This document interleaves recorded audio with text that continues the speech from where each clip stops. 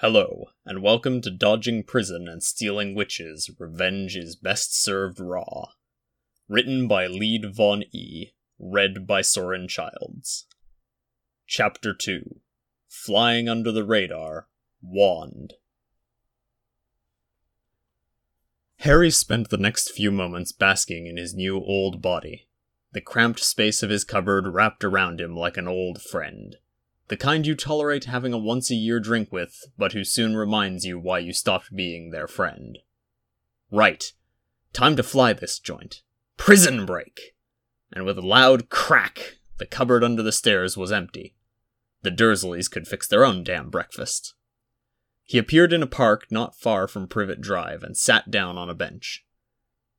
The sky slowly brightened as the sun rose over the nearby trees, flooding the grass with light that refracted off the morning dew and painted a picture of peace and happiness in the back of Harry's cornea. Freedom. Harry would never again let anyone imprison him. Not Voldemort, not Dumbledore, not the Dursleys, not his parents. To do that, he needed power. For without power you were helpless, and if you were helpless, everything you have can and will be taken from you. So what did he have? Well, he could do a limited amount of wandless magic. He could summon and banish, apparate, fly, talk to snakes, cast the Stinging Hex, Lumos Charm, and Incendio Charm, as well as basic Legilimency and Master Occlumency.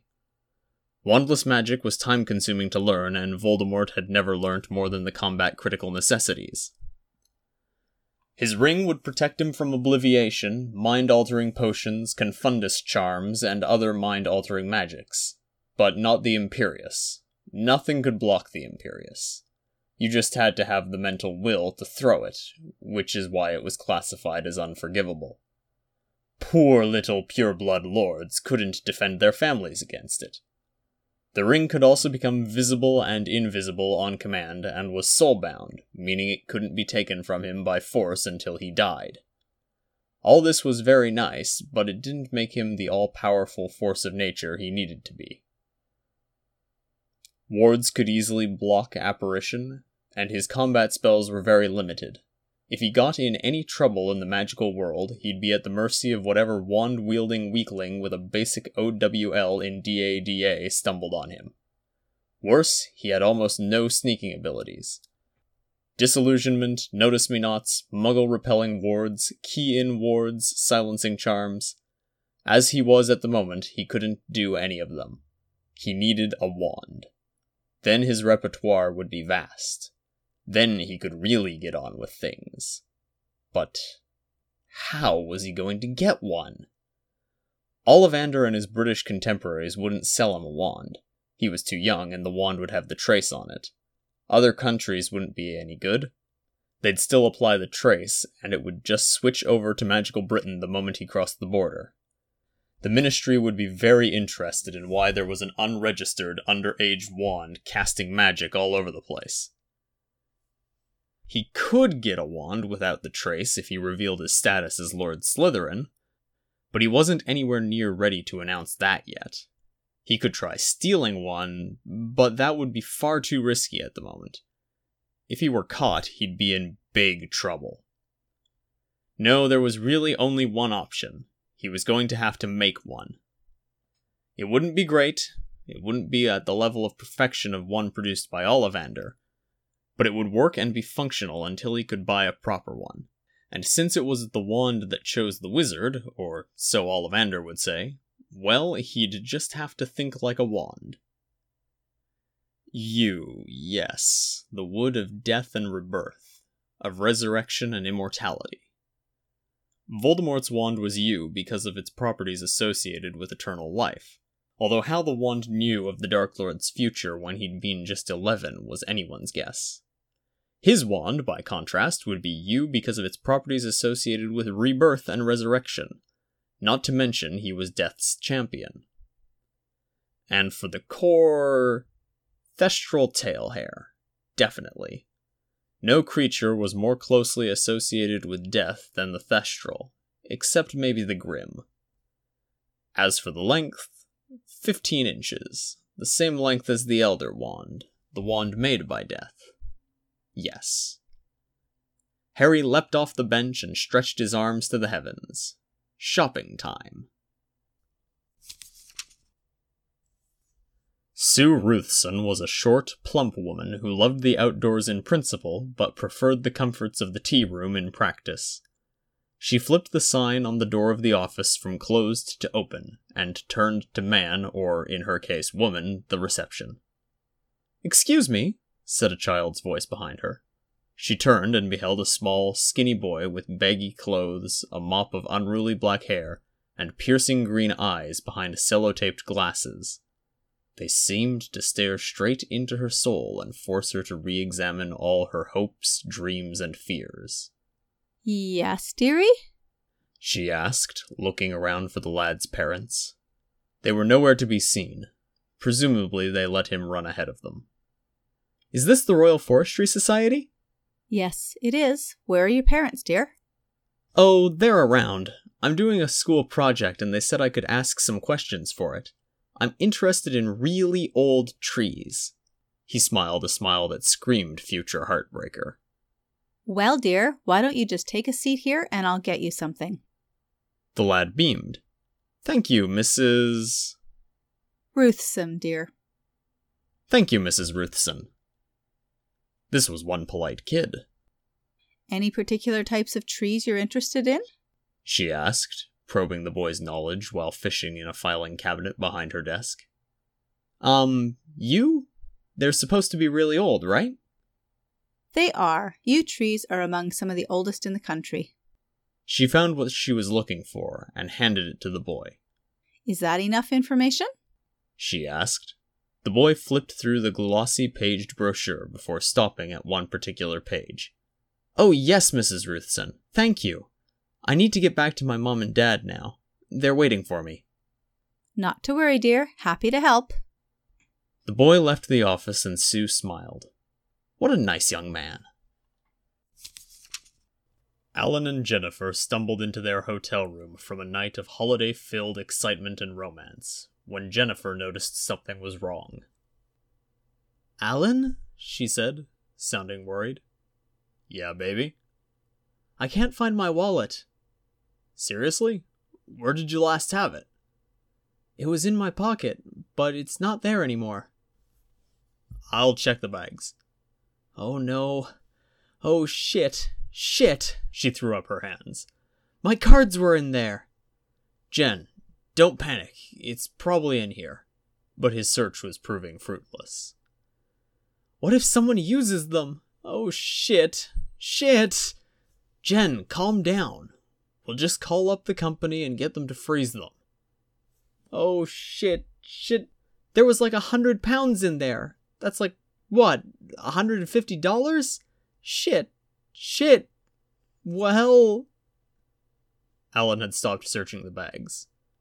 "Yeah, it's gone." "Shit, shit, shit!" Several blocks away, Harry was inspecting his catch in the privacy of a public toilet. It was a rule of life, as far as he was concerned. If you were a wizard and didn't charm your money pouch to be non-summonable, you were an idiot. If you were a muggle tourist and didn't attach your wallet or purse to your person, or keep it deep in your bag, you were an idiot. Better he snagged it than some less deserving cut purse. He smiled as he finished counting the 107 Great British pounds. Breakfast time. Harry spent a relaxing day eating and practicing his occlumency in the various hotel lobbies around London. The great thing about hotels was that the staff didn't ask too many questions about kids on their own in lobbies. It was assumed the parents or guardians were around and had dumped them there with the instructions to wait. If people had started getting too nosy, Plan B had been some tiny village tea shop in the middle of nowhere. The sun was going down and it was time to hit his first target. He paid for his final drink, left the building, turned down an alley, and disappeared with a loud crack, and reappeared in a field on the flood banks of the River Thames. The ground was boggy and Harry had to struggle for his footing on every step before he smacked his head in frustration and remembered he could fly. Hovering a half-inch from the ground and making every attempt not to be seen doing so, He flittered from bush to bush in the rapidly failing light of the British summer. Ahead he spied the distinct, majestic outline of his intended, the Ankerwyck yew. This tree was ancient, not the oldest in the country by any measure, but at over 2,000 years old, it had been around well before the Peveril brothers played their games with death. The tree was steeped in myth and legend. It was here that the Magna Carta had been signed, forever breaking the absolute right of the king to rule, which included the magical population, and included passages, now invisible to Muggles, granting the magical community autonomy from the Muggle government. It was said that under this tree the Muggle King Henry VIII had started his illicit affair with his future wife, Anne Boleyn, resulting in the split between the churches of Rome and England, and the end to the witch hunts in Britain. It was perfect. Harry drank in its beauty, hungry for the potent combined symbol of freedom, death, resurrection, and unofficial polygamy. He could feel the magic radiating from it, even back here. He pushed forward and suddenly felt something sweep over him. Something subtle, but very definitely noticeable to one trained to sense the flows of magic. His breath hitched. He'd just tripped a detection ward. Damn it! Too late he realized most of the magic hadn't been coming from the tree, but from the wards around it. He ducked behind a nearby bush and waited.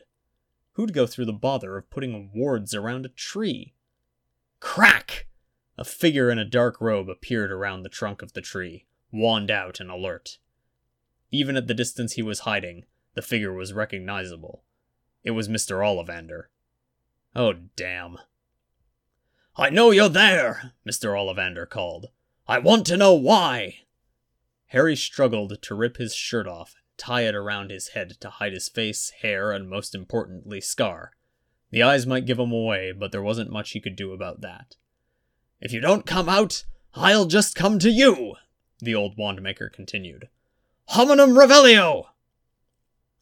Merlin damn Hominum Revelio. Screw it, there was nothing to do but make a break for it. Crack! Harry appeared in a field some 50 miles away and turned. Crack! His pursuer appeared right behind him. Crack! He disapparated again, appearing in an empty city street at a dead run. Crack! A red stunner passed mere inches from the back of his head before he turned a corner, out of sight, and immediately shot up towards the moon, over the edge of a rooftop, and away over the city skyline. Crack! The silence lasted only a moment before a quickly fading and frustrated voice shouted, "Hominum Revelio!" Please, please, please let him be out of range. Harry ducked behind the massive chimney of a huge industrial building, and quickly accelerated right to the top before disapparating with a final definite crack. There. After several more cracks, he appeared in the graveyard of a small village in Devon. Let the creepy bastard follow me up here. He stumbled over to a bench and plopped down with an audible whew.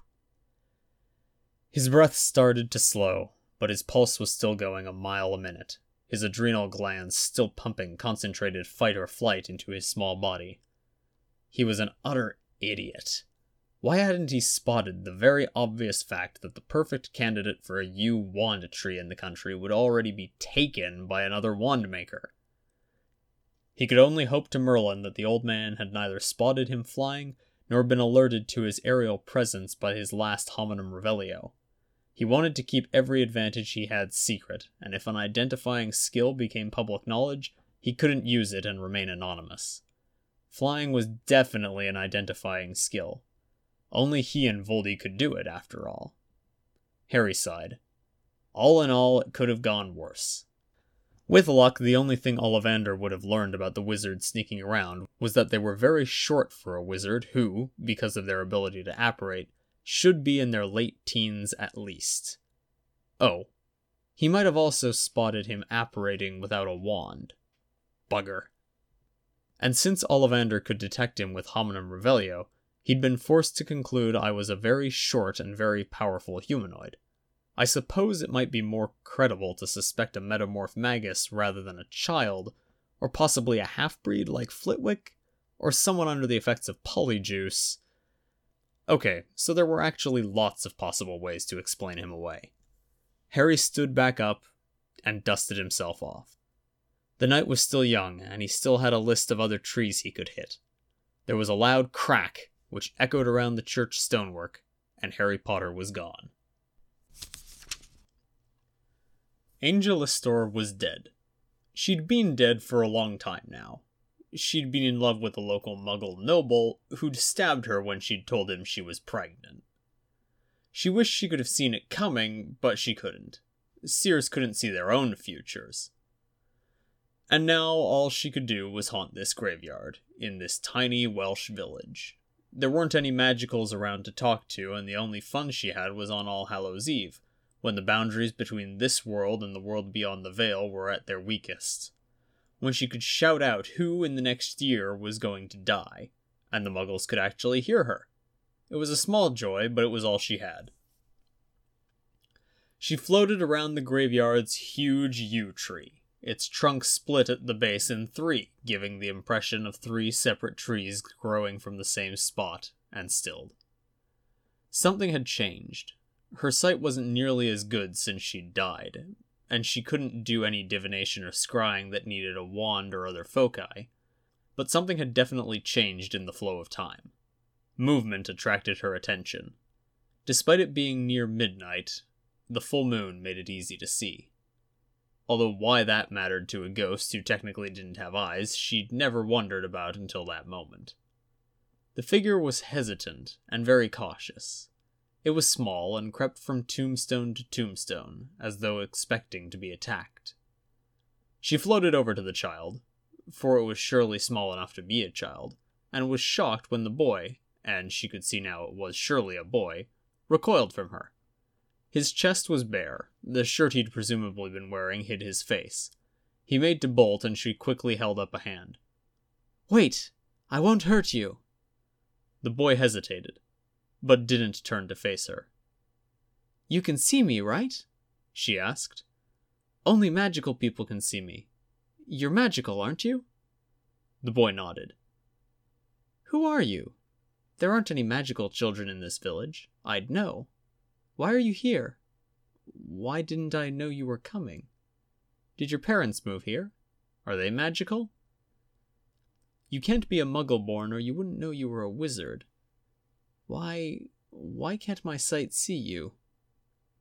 The boy stood and watched her through emerald green eyes barely visible through his makeshift mask.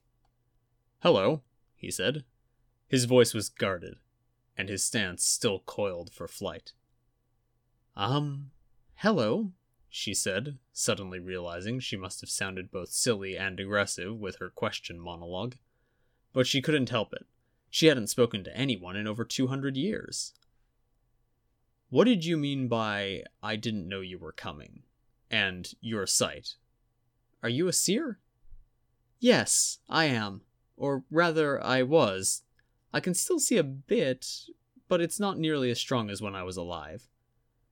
"And now you haunt this graveyard. There must be a lot of ambient magic to support a ghost like yourself." "The magic comes from the tree. It's called the Langornew Yew. It's the oldest yew in the country, you know." She visibly swelled with pride, although the slight baby bump under her ethereal dress might have helped give that impression. "It's almost the oldest living thing in the world, you know. That's what the Muggle science person said." "Really?" The boy seemed to be warming up to her. "How old is it?" "Well, they said it might be 5,000 years old, but no one really knows. It might only be 3,000. "And how old are you, my fair lady?" She mock gasped. "You don't ask a lady her age, young man." A hint of a smile played across her lips. The boy seemed to wince. "Sorry, I mean, how many years has it been since you died?" "Over 500 years. I'm 21, by the way." She smiled. "My name is Angel Istor, and I am the ghost that calls out the names of those who will die in the next year on All Hallows' Eve." "The Muggles can hear you?" "On All Hallows' Eve, yes." The boy seemed to think for a moment. "My name is Harry." Her smile was now summer and light and good friends around an open fire. Pleased to meet you, Harry. So, what exactly are you doing here in this isolated village at midnight wearing a shirt on your head? Harry hesitated again. There aren't any other magicals around, right? You're the first one I've seen in over 200 years. And you can't actually leave? No, her smile was slightly sad now. I am bound to the tree where I died. Harry nodded. I am here for a single branch of the Langer near you, to make a single wand with which to defeat the Dark Lord Voldemort. Angelistor felt her eyes widen almost comically. I have seen the wizard you speak of with my sight. He is a terrible power in the world. How do you, a child, want to defeat him? I am the child of prophecy, singled out by fate herself to do the job the wizarding world cannot. I will do it because I must, because only I can. And you have no one to aid you? She asked, looking around as though expecting Merlin or the Founders to suddenly appear. There are forces in the world working against me. Forces that would see me incapable of fulfilling my duty. Forces that would risk the almost certain destruction of everything in favor of a plan with a comically low probability of creating an ideal peace. Silence settled between boy and ghost for a moment. Eventually, Angelistor spoke. I do not like seeing the tree harmed, but for such a purpose I can hardly refuse. Please, Harry, take what you need. Harry nodded, face still hidden. Thank you, Angelistor. Together they walked and floated to the tree, and then together they floated to the very top of the tree where the freshest growth was. Angelistor stared in awe. You can fly! Yes, beautiful lady, I can. Harry produced a folding miniature hacksaw from the pocket of his baggy trousers and deftly removed a 6-foot branch of fresh growth. Happy birthday to me, happy birthday to me, he whisper-sang, a slight smile playing around his mouth just before the nearby church bell sounded midnight with a single low dong. He floated backwards. Well, fair lady, this is where I must go. Angelistor nodded. Harry? Yes, my lady? Before you go, can I see your face? Harry floated motionless for a good few seconds before putting the branch down in the nearby growth, reaching up, and removing the shirt around his head. Angelistor gazed into a young face that promised future strength and nobility. Black, messy hair spilled over his forehead, utterly failing to conceal a fierce, lightning bolt-shaped scar tinged an angry red. She floated around him, inspecting him from every angle at less than a few inches distance, before finishing right in front of his face. Thank you, Harry, she whispered, before retreating a few feet, and good luck. Harry nodded his thanks, picked up the branch again, and with a single crack was gone. 2 days later, Harry woke feeling great. Stage 1 was complete, and he'd liberated enough muggle money from people without enough common sense to move on to Stage 2. It was time for the Thestral Hare, and he had a long journey ahead of him. There was only one Thestral herd in the British Isles, and it was Hagrid's on the grounds of Hogwarts. A place Harry dared not tread for fear of the wards being capable of alerting Dumbledore to his presence. So he'd have to search further afield, and in Voldemort's memories there was only one other place with a Thestral herd. It was the big one, the wild Thestral herd of the Mongolian shamans. He'd spent the next few days apparating across Europe, through Russia, and down into the Mongolian heartland, arriving near Ulaanbaatar, Mongolia's capital city, sometime around midday on the 3rd day of his travels.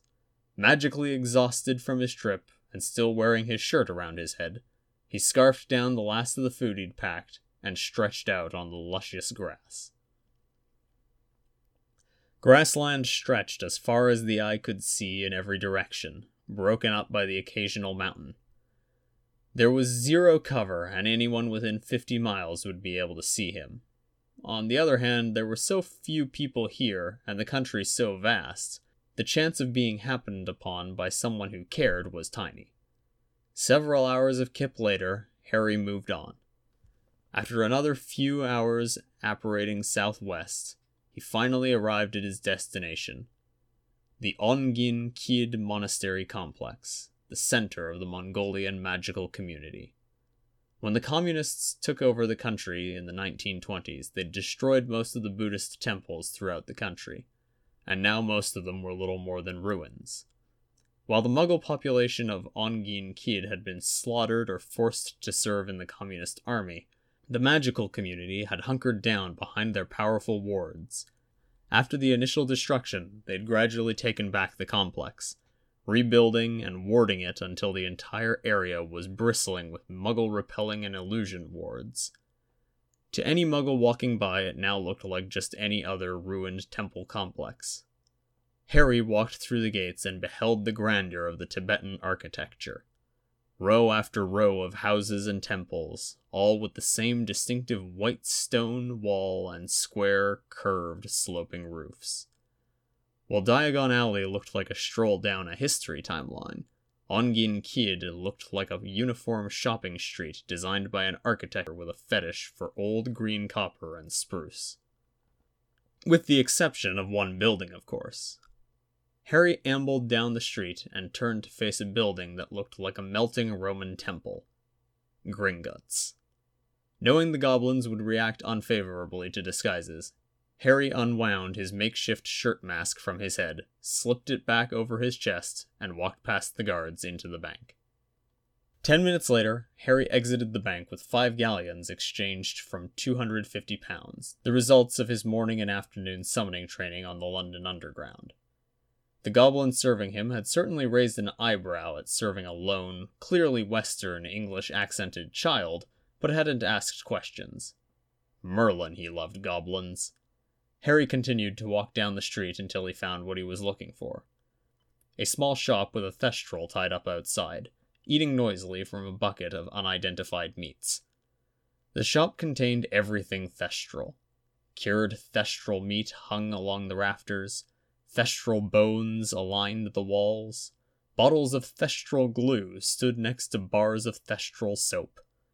The floor along the wall was lined with thestral shell Cordovan boots. And next to the counter, pride of place was given to a wooden mannequin wearing a black, full-length, duster-style, thestral shell Cordovan coat with a robe-style hood. It looked amazing, and Harry knew he wanted it. It truly was a coat deserving of being worn by Death's champion. He sauntered up to the work of art and nonchalantly flipped the price tag. 200 galleons. Ouch. "Bierkam to Salj Chadak-u?" a voice said. Harry turned to see an old man standing in the doorway. Sorry? The man looked a little surprised at Harry's Western features, but quickly rallied. "Can I help, sir?" "Yes, I'm looking for thestral tail hair." The man smiled. "You cannot see it?" Harry gave him a look. "I cannot see it because it is not on display." "Ah, well done, sir. But I am surprised to see one so young who has seen death." Harry shrugged. If the old man only knew. "How much you want?" 10 strands, in a wand core braid. The shopkeeper suddenly looked cautious. "You want for 1 core. Is that a problem? Where you go after here?" "Back home to Europe." The man was silent for a few moments. "Okay, but you did not buy from here, right?" "Sure, I understand." 5 minutes and 2 galleons later, Harry pocketed a long wrap of thestral hair cord and a small bottle of thestral glue. "And for another 2 galleons, I'd like to reserve that coat for a year," Harry said, pointing at the breathtaking black duster on the mannequin. The shopkeeper grinned. "You like it?" "Yes, but I cannot buy it just now." "Okay, I can do that, Mr. Harry scrabbled for an appropriate name. "Death! Damn it!" The man raised a single eyebrow. "Okay then, Mr. Death. I hope to see you again for your purchase. But only for that, of course." Harry left, berating himself for his dumbass name choice, and decided to get a room to rest his core before the long-as-hell apparition trip back home. And now, after 3 whole weeks back in the past, here it was. Harry reverently opened the wooden box which the Muggle war veteran carpenter and woodcarver had made to go with the wand, and, eyes shining, gazing upon a thing of beauty.